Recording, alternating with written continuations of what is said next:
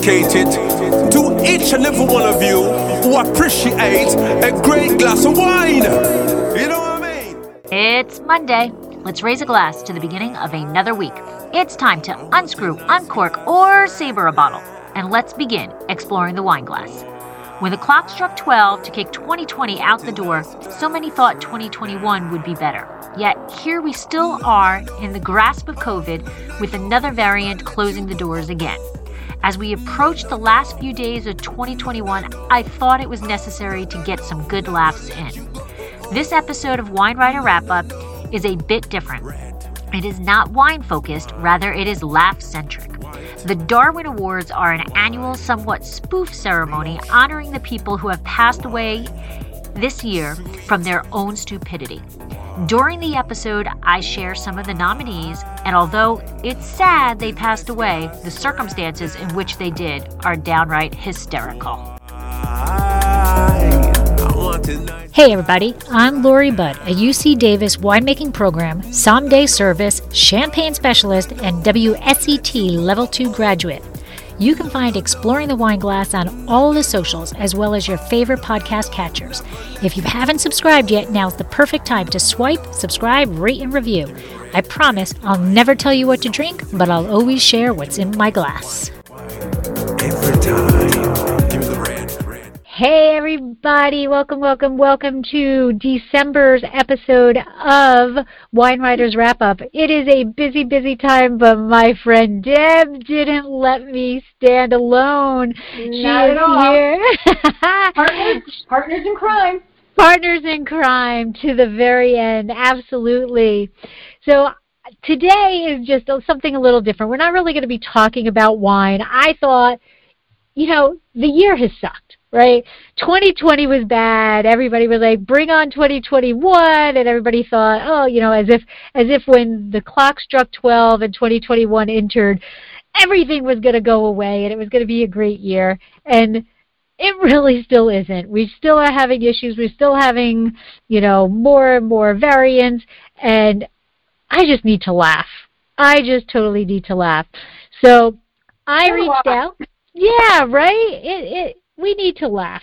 So this is not about wine, this episode. This is just pure stupidity. Now, those of you who know, we are drinking wine. So you know what? Let's get into that first. Deb, what are you drinking? I'm drinking Greek wine. Nice. It is 50% Astratico, 50% Monavesa. Oh, okay. Yeah, that's why you got I'm not. There you go. It's Domaine Sigala. All right. It is really nice. Nice. Well, I am drinking San Simeon, and I am drinking Viognier. Okay, so San Simeon Viognier. I like that label with the lighthouse. Oh, yeah. Well, that is San Simeon. One of my favorite places to visit. They have all of... Isn't it? Yeah. It's by, Hearst Castle. Actually, it is where Hearst Castle is and everything. I just love it there. So beautiful. I get to see the I always confuse them, sea lions. Yeah. And I'm always a happy camper there. So that is what I am drinking because, you know what, I don't have a lot of Viognier, and I love Viognier. So, and you know what, I think Viognier is a nice winter white. I agree. Because it's got that full bodiness. Yeah. And this has that glycerin in a Viognier that I like. And I know that's one of those things about that is 50-50 kind of. People either like that in the wine or they don't like that in the wine, kind of like petrol in Riesling, right? Some people are like, yeah, bring me that petrol, and others like, I'm not gonna go that route. But I'm a fan of the glycerin. And actually, Greek wines, I've really seen them grow and mature in a good way. Yeah. Because years ago, I used to do a wine tasting at the Greek church in Poughkeepsie, and I've seen them really, the quality of Greek wines has really progressed. This is a wonderful wine. I love Assyrtiko. Although the Monavesa is from the island of Palos. Oh, but the Assyrtiko is from Santorini. Oh, okay. All right. Does it say what the percentages are? 50-50. It is 50-50. Okay. But the I think you said that, yes. Stronger, so there's more citrus coming through, where the Monavesa is more, I think, on the body and the structure, and brings a little bit more tropical fruits to it, or tree fruits, where the Assyrtiko is more lemon and lime, like okay. Lemon and lime. How's the acid on that? It's nice. It's not racy. It's a good balance. It kind of tingles on the finish. Because Assyrtiko is kind of a high acid. Okay. But the other one balances it out. Balances out. Very nice. And what's the alcohol on that? I think it's 14.5. Wow, that can do some damage. Yeah. Oh, well, I've got you beat. What do you got? 14.9 for a Viognier. Wow. It doesn't taste 14.9 at all. And again, that's what causes the damage. Now, you just don't think white wines have that. You know, I always think of white wines as, oh, it's an 11% alcohol, it's a 12% alcohol. You know, it's, you know. They carry a punch. Yeah, they do. They do. So, all right. So we are going to get into what the episode is about. And every year there is something called the Darwin Awards. And I love the Darwin Awards for two reasons. One, I love Darwin. I mean, I love Darwin. I could have been his research, assistant or whatever. Just what he believes, how he proved things is just, I'm a biologist. That's what I love. Okay, I love genetics. I love evolution. To me, it's such a cool concept of how we got from there to here, and how we all evolved. And one of the favorite things that I like to say, and it is honestly perfect for right now, is, as Darwin stated, it is survival of the fittest. Okay, so you either need to adapt to the environment or the environment rules you out. Okay, so there's loads of things that we see. Right now there's a Red Bull commercial where I think there's two antelopes and a lion comes through the high grass, and the one antelope opens up a Red Bull and the other antelope says, well, that's not going to make you outrun the lion. And the first antelope says, no, but it will make me able to run faster than you. Okay, so faster antelopes are going to survive because they're not going to get attacked by the lions. Okay, so these are the things that occur, and divergent evolution and all of this. So I think it is hysterical. Now, the Darwin Awards, I do not know, poor research on my behalf, but I don't know when they actually started. But they've been around for quite some time, and they basically are the epitome of you can't fix stupid, right? And for today's times, not to get too political, right, but in today's times, we have a lot of stupidity going on. Oh, my God. Mm-hmm.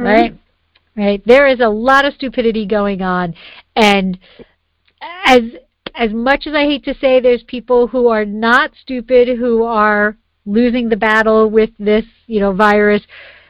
There's a lot of stupid people who are losing it, and you just can't fix it, right? You can't fix it. And that's what the Darwin Awards is about, right? Can't fix stupid. So that's what the Darwin's Award is all about. So every year they get nominations for people who have died in the stupidest ways possible. So one of the first ones that I had ever seen is, you have to feel bad, but one of the first ones I ever saw of the Darwin Awards was a veterinarian. So not a stupid individual, an intelligent individual. And this veterinarian died because the elephant he was taking care of was a little backed up. And so he was giving the elephant an enema. And the enema took effect a little faster than the vet thought he was going to take effect. And they later found the vet suffocated in a very large pile of elephant poo. And he was a Darwin winner. Poor guy wasn't even alive to receive his award. I know. Well, that's the thing. No Darwin Award winners are. Yeah. They're all posthumous. How do you say it? Posthumously. Yeah, I know what you're saying. Posthumously, right?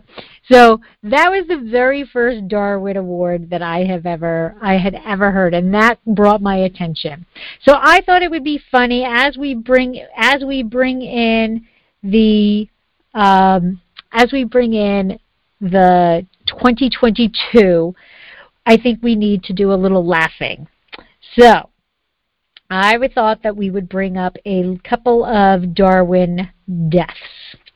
So the first one is the brainless bungee jumper. In 1997, police in Reston, Virginia issued a statement saying they had found a body of a 22-year-old Eric Barcia who had apparently died attempting to bungee off a 70-foot bridge. Eschewing commercial bungee opportunities, Eric had happily taken matters into his own hands and tied several bungee cords together. He strapped himself on securely, tied the other end to the bridge, and jumped, confident in the knowledge that he'd carefully measured out the bungee's total length, just under 70 feet. Of course, he did forget that bungees stretch. Splat. A big splat. A big splat.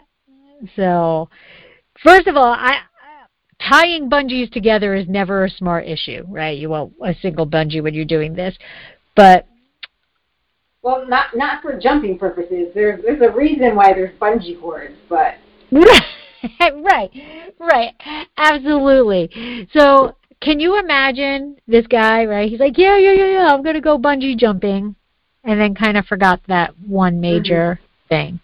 And he's lucky they held together. Right? That's what I'm saying. You don't tie bungee cords together. Because they're hooked.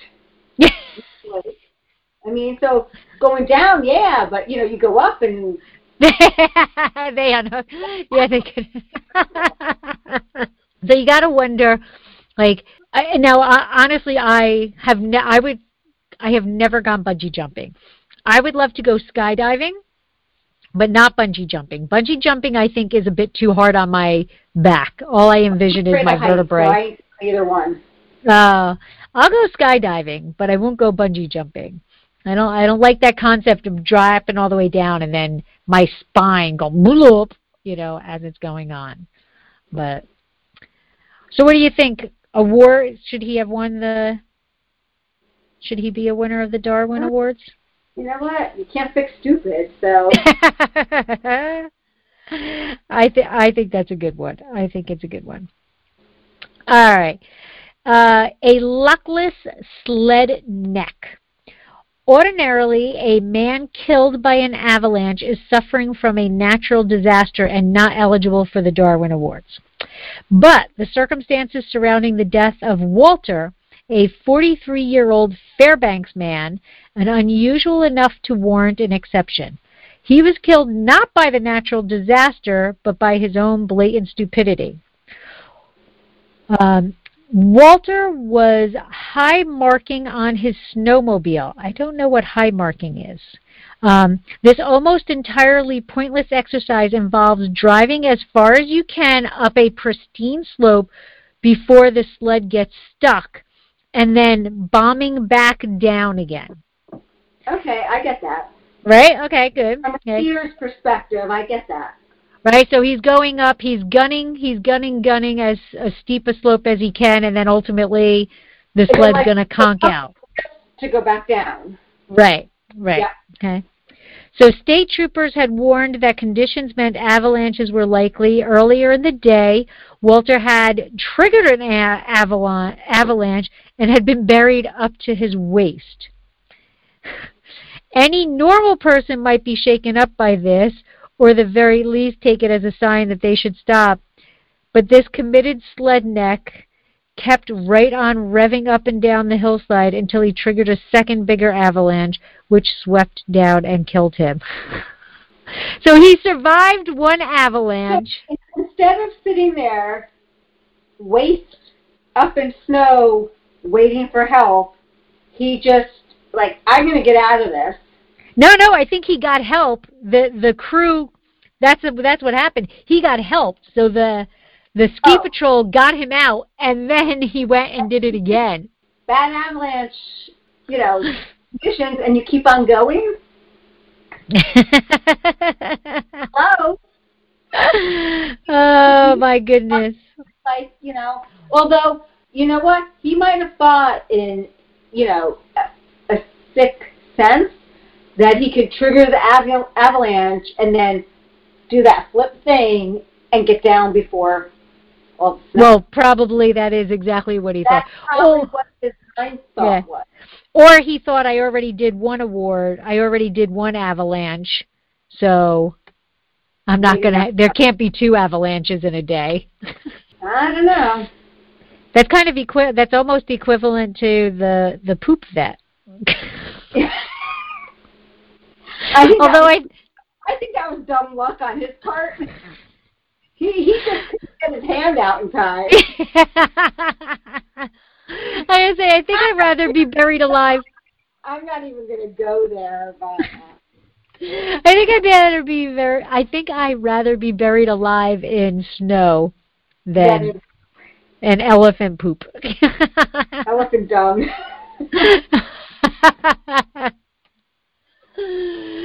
So, all right, this one was, you would think an airborne officer needs a little intelligence, right? You can't be an airborne officer with, being low on that. Officer? Like like a petty officer in the Air Force. Okay, gotcha. Okay, so this guy here, Brandon Dilbert of the United States Navy. All right, time out. Dilbert. Well, actually, it actually does say it's a pseudonym. They kept his name private, which I think goes against the rules of Darwin Awards. But so he was in the Navy, and he lost his life while in service to his country and is officially honored with the full respect due to a fallen hero. And literally, he fell because he was trying to Superman out of the naval helicopter while it was flying in the air. Okay. So what is Supermaning? No parachute, no nothing. No. So what is Supermaning? You know how those helicopters in the military open up the back so things can go out the back, right? So Supermaning had recently been invented. Down the chute? Like what? Yeah, arms out. Down the chute. Yes. Okay. So Supermaning had been recently invented by certain troops goofing off in the aircraft. Petty Officer Dilbert, basically what they do is they tie themselves to the helicopter, and then as the ramp goes down, right, they lie themselves out. So their feet are still in contact with the ramp, and then they lower themselves so that they are parallel to the ground below them. Right? So they're harnessed, attached to the helicopter, and then they lower themselves down, and they act like they're flying out of the back of the helicopter. All right. So you got that image? Got that image. Okay. All right. So Dilbert here made his makeshift harness to defeat the supernaturally strong winds, and he, of course, in today's world, was on social media showing him Supermaning. Okay? So he was on an MH-53, which apparently is the largest helicopter in the United States, and was traveling at a speed of 138 miles per hour, carrying 52 troops. 52 troops, or 36,000 pounds of cargo.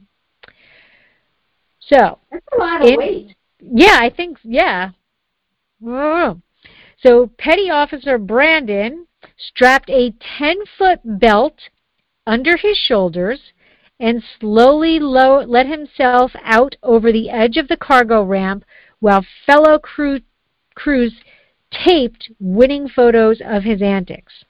With his iron grip did slip, and the full weight of his body was briefly held by the loose harness, which then soon slipped from under his arms off his shoulders, sending him falling down 125 feet into the Persian Gulf. So, he was holding on to the harness.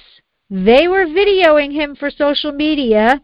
He gave a thumbs up, which made him let go of the harness that he was held on to. And he fell 125 feet. That's not very far, though, is it?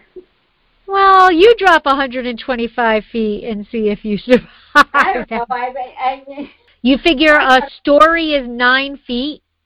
What? Right? A story, each level in a building?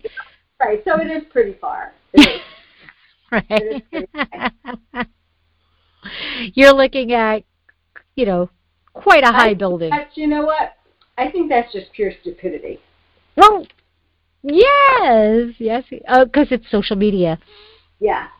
And you know what? It's one thing like the vet with the elephant poop. Yeah, that's just kind of sad, ironic. Yeah. Yeah, but when you're doing a stunt, and this is my opinion only, okay? You're doing a stunt, and you're doing a stunt to possibly get on social media, and maybe the bungee guy was doing the same thing. Should you get a Darwin Award? No, because it's stupidity. What the vet was doing was performing a procedure on an animal. He shouldn't get the Darwin. He shouldn't have won the award. And the animal let loose before he could remove everything. Right. Yes. He needs the Darwin Award. No. I think it's the other way around. He wasn't stupid. Darwin is ruling out stupidity. I have a hard time getting my head around it. But for the people that are just like, this guy doing it for the social media thing? He's a Darwin winner. Yes, he's a Darwin winner. So you got to be stupid to win the Darwin. Okay. Things out.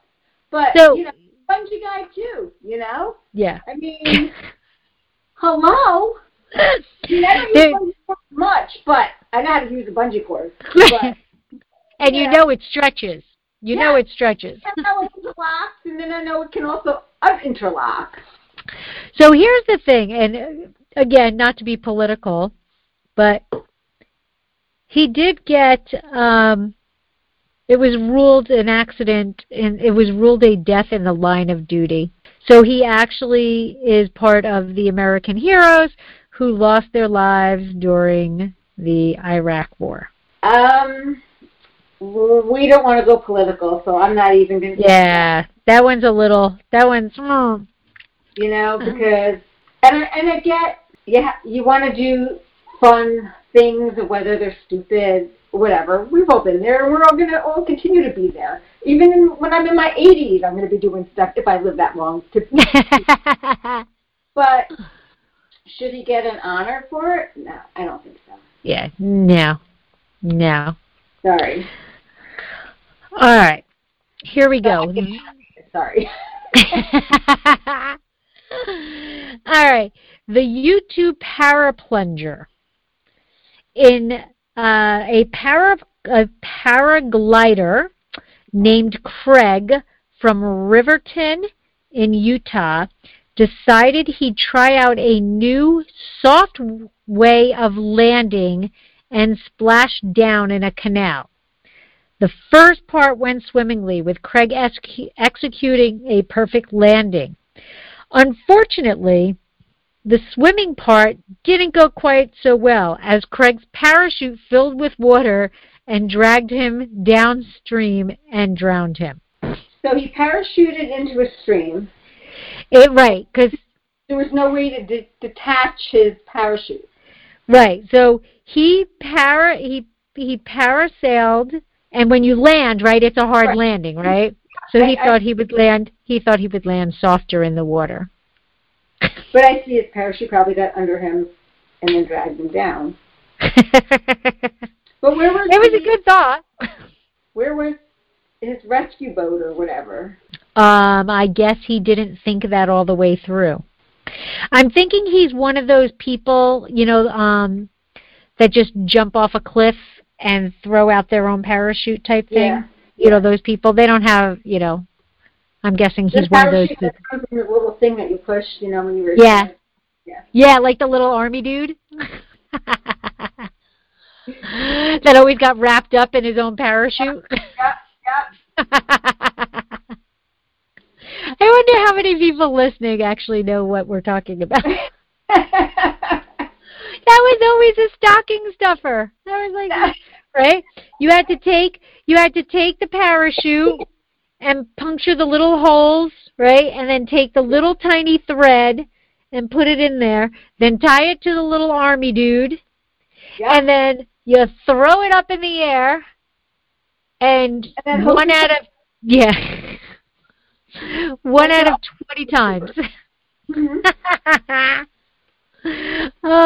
Childhood memories. Yeah. You know what I saw in this? You know what I saw in the store today? What? A Slinky. Really? Yes, a Slinky. Yeah, they sell them at Walmart. Do they?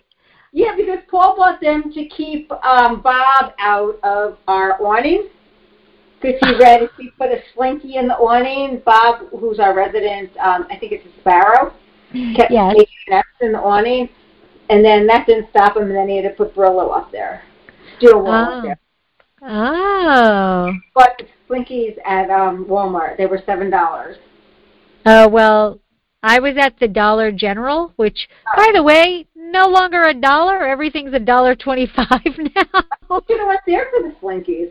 But it didn't matter. Bob is still a resident. Bob found his way around the Slinky. Yeah. Sparrows are pretty smart. They're actually like kind of parasitic birds. Yeah. His whole family comes. His offspring. Yeah. We have it's quite a party. Well, now they have a Slinky, so it's a true party. All right. Well, since we talked about the paraplunger, we have a cliff diver. Okay. Who has won the award. So, this 27-year-old met his untimely demise at Shrinklehaven in Wales. In an apparent attempt to impress a group of teenage boys, the man dove off an 80-foot cliff into the water. If done properly, an 80-foot cliff dive shouldn't be fatal, but it appears the man had zero prior experience of high diving. He was knocked unconscious by the water, and although the teenagers climbed down and fished him out, he was proclaimed dead on arrival. That's sad, because it was probably a life dream he had. That, or he would drink too much wine or something. Maybe. Although maybe if he had wine, he wouldn't have hit his head. I don't. Well, maybe he. I don't want to say I don't know how to dive. I know how to dive, but I have a hard time keeping my chin to my chest. So maybe that's what happened to him. Maybe. But 80 feet, you have to make sure that your hands are above your head to cut through the water, the surface. He might have looked up. Yeah. in the shoe with me. That's why I don't dive. But, I used to dive as a youngin. I used to dive. I have several trophies for top dives. I loved diving. Diving and swimming kind of go hand in hand. yeah, not much fun. No. All right. In honor of my dad and my brother, who are electricians, we have an electrician Darwin winner. So this guy here, the hapless individual was a man named Rodney, who was happily doing laps of Lake Washington when he realized I already know where this is going. When he realized his battery was running a bit low. Pulling up toward the shore, he moored his jet ski and ran to get a set of jump leads. He plugged the ends into a 110-volt outlet, ran down to the water's edge carrying the clips, the red and black clips. Unfortunately, he didn't stop at the edge and plunged straight into electrocuting himself instantly. How do you do that? He was running in water when he connected the jump cables. Go in water. That's like 101. Poor guy. He was in water. Oh, my goodness gracious. Oh, my God. I would like to think my father and brother would never, ever do that. All right, let's see. What? Electricity and water don't mix. They do not. That like in grade school about, electric storms, thunderstorms and. Yep. Wow. Maybe he missed that day. Yeah, he was absent. He was playing with his bungee cords. Yes, absolutely. And now, a word from our sponsor. Bright light city, gonna set my soul, gonna set my soul. Did you know that Dracaena Wines has a wine club? We named it the Chalk Club. Draco is on our label, but Vegas was getting a bit jealous, so we decided he deserved to be our wine club spokesdog. In Las Vegas, betting chalk means that you are betting on all of the favorites, and we're gambling that once you taste our wines, we will become one of your favorite wineries. The club is simple, yet a bit different than most. We don't ask for a lot of commitment like others do. Choose between 3 tiers. The Sweet 16, where you'll receive 3 bottles twice a year and get 25% off all orders. Sign up for the Elite 8 and get 30% off all orders and receive 4 bottles twice a year. Or make it to the Final 4 and receive 6 bottles twice a year, as well as receiving 35% off all purchases. All tiers receive discounted shipping, are customizable, and are eligible for unlimited referral bonuses. Add $15 to your bank for each person you refer. Head to www.dracaenawines.com or the link in the show notes to find out all the Chalk Club has to offer and to sign up. We've stocked the odds so that you can get our award-winning wines without breaking the bank. This is a 2020 winner. Okay, that's last year. Yeah, so this is last year's winner. I'm going to read you how they wrote it, because this person actually wrote a pretty funny story or way to write it. Hands are numb. Oh, by the way, this is in Japan. Okay. Hands are numb, but must operate smartphone, muttered 47-year-old Tetsu to his live stream audience as he skidded and stumbled up the snow-covered Shubashiri Trail of Mount Fuji. I wish I had brought heat packs, he lamented, and then he was heard to say, "Wait, I think I'm slipping." 62 miles west of Tokyo, iconic Mount Fuji is one of Japan's 3 holy mountains. A 12,389-foot volcanic summit visited by religious pilgrims, mountain climbers, and sightseers, the trek is cold and slippery even during the brief summer season when amenity stations are staffed and available for the benefit of climbers. In the off-season, the stations are closed and mountain conditions are downright hostile and inhospitable.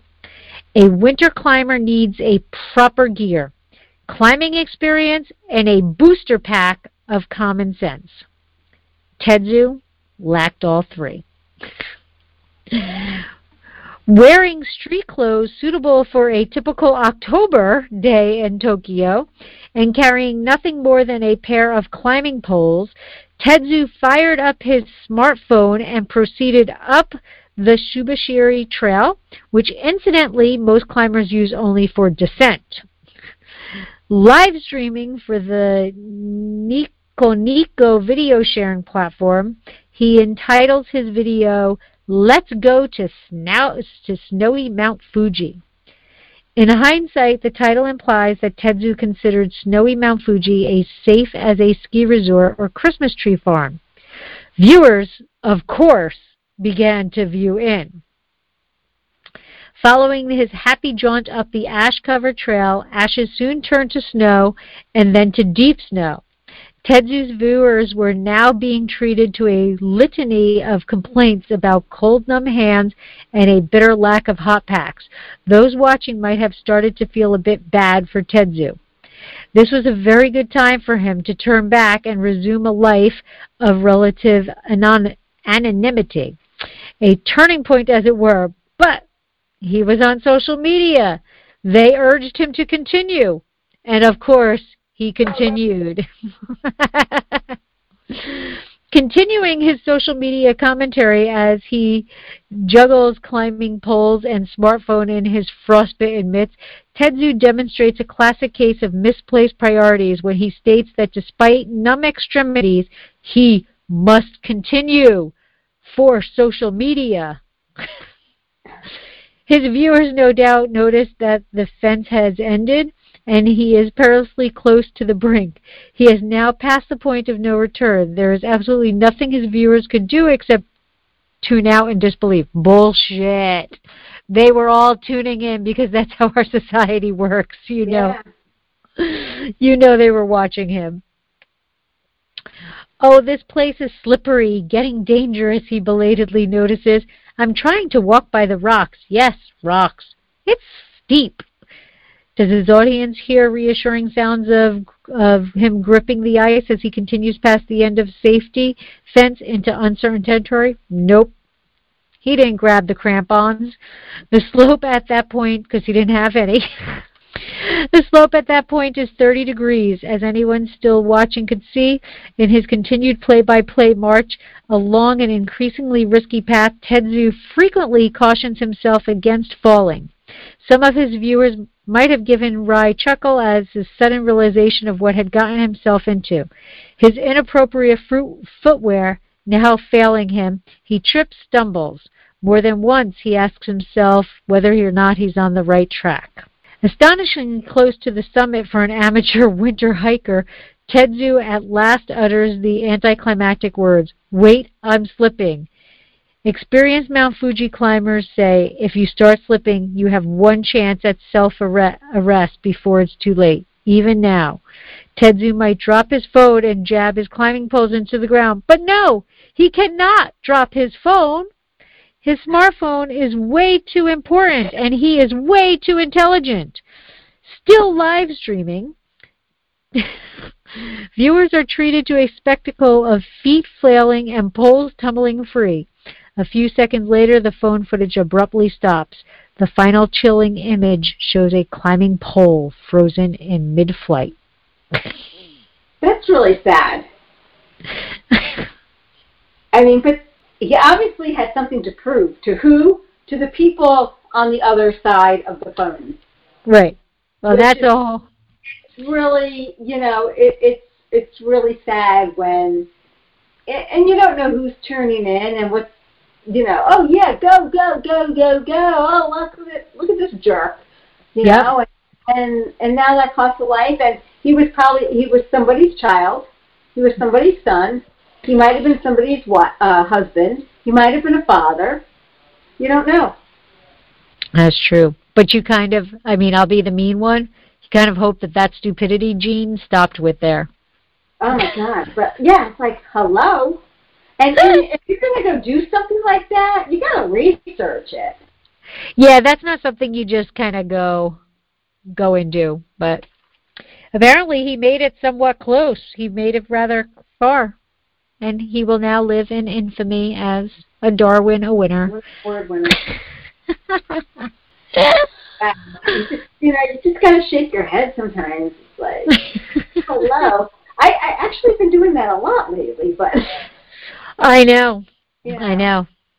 Sadly, I'm seeing more of the need to head shake lately than for other things. Yes. Like, really? Yeah.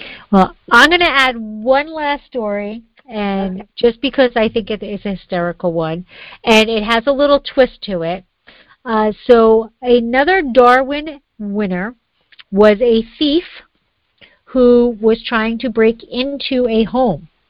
And what he did was he tried to get in through the garage door. Okay? So what he did some research, so he was kind of paying attention, and he waited for this couple to leave for, I guess, their date night or whatever. And when they left, he stopped the garage door, or apparently somehow stopped the garage door from closing all the way, and he on his stomach trying to shimmy his way into the garage. Well, in the process of shimmying his way into the garage, he knocked the laser or something. I don't know how that all works. But the thing that tells the garage door to stop going down because something is in its way did not work. So the garage door just kept coming down, and then just kept coming down, and kept coming down, and kept coming down. So after the lovely date night that this couple had, they arrived home, and as they pulled into their driveway and pushed their garage door opener, it did not open because eventually it all shut down or however because of the power. Right. And what they found was legs sticking out of their garage door. Kind of like the Wicked Witch of the West. Exactly. So they find these legs sticking out. They go in. They somehow open the garage door. They find the other half of the man in the garage, and they call the police. This is a Darwin nominee. He did not win, but he was a nominee. So That is I can't fix stupid. I mean, are you kidding me? You're going to rob a place and stuck in a garage? I would love to be the person to drive up and see that happen to somebody. I wouldn't want to be in that situation, but I want to see it. But so this is the little twist. The person did pass away, so sad, but his own stupidity led him to that. But his family sued the homeowners. No way. They did. I hope they didn't win. They did. How? They said that the garage door should have, if it was incorrectly or manufacturer, whatever, that it should have stopped. Right? The whole idea of a garage door, right? If you run through a garage door as it's closing, it stops. He was trying to rob the house. That's our society. Oh man, there's something wrong with that.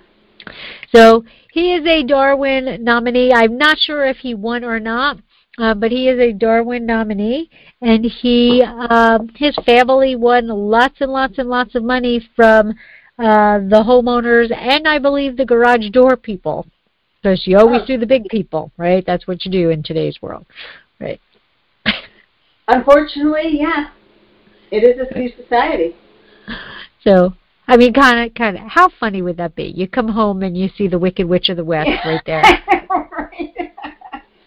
I'm like envisioning that in my house. Or East, whichever one died. Which one died? No, the West is the Wicked West of the Wicked Witch of the West. She's the one who lived, right? She's the green one, right? It was the East. I thought it was the Wicked Witch of the West. That died. Died. So who's the green one? I always wanted to go see Wicked in Broadway. And I've seen it 3 times, and I still can't answer the I question. always wanted to, and every year I would come, Paul, I want to go see Wicked. I want to see Wicked in Broadway. Do you think he'd go buy me tickets? I think the Wicked Witch of the East is the one who died, and the Wicked Witch of the West is the one who havocs Dorothy. I think. But we'll have to... Anybody who's listening to this, yes, shoot us an email. Shoot us a thing on social media. Let us know which is the witch that died. Because it's the Wicked Witch of the West, and then there was I want to say Esmeralda, but that's not her name, but the Good Witch. No, I think it's... Oh, I don't know. No, Esmeralda is the aunt on Bewitched. I don't know. It could be the Wicked Witch. It could be the witch of the Glenda, the Good Witch of the North. Yes, Glenda's the Good Witch of the North. I'm telling you, I think the witch that got run over by the house is the Wicked Witch of the East. Because it was the West. It was the West sister. Whole time, is it the West or is it the East? And who's got the answer? There we go. We'll go with that. We'll go. I think I'm gonna Google that when we get off, and I'm gonna let you know. I think the East died and the West is the green one. That's my thought. I think it's the other way around, but I think. All right. Well. I think it was the Good Witch, though. No, because they were the Wicked Witch, ding dong, the Wicked Witch is dead. Yep. Mm-hmm. Glinda's a good witch, but we never saw a Witch of the South, right? Glinda didn't ever talk about a Witch of the South. I didn't see the play. No, but you watch Wizard of Oz. Yeah. Glinda is the Good Witch of the North. Okay. So there's got to be a Witch of the South. You got to figure. All right, we're reading too much into it. All right, Deb. I have a riddle for you. Oh my God, I suck at riddles. I think you're gonna get this one. I doubt it. Okay, I think you're gonna get it. Okay, 5 pieces of coal, a carrot, and a hat were lying in a garden. Nobody put them there, but there's a logical reason why they were there. What is it? A snowman. Yeah!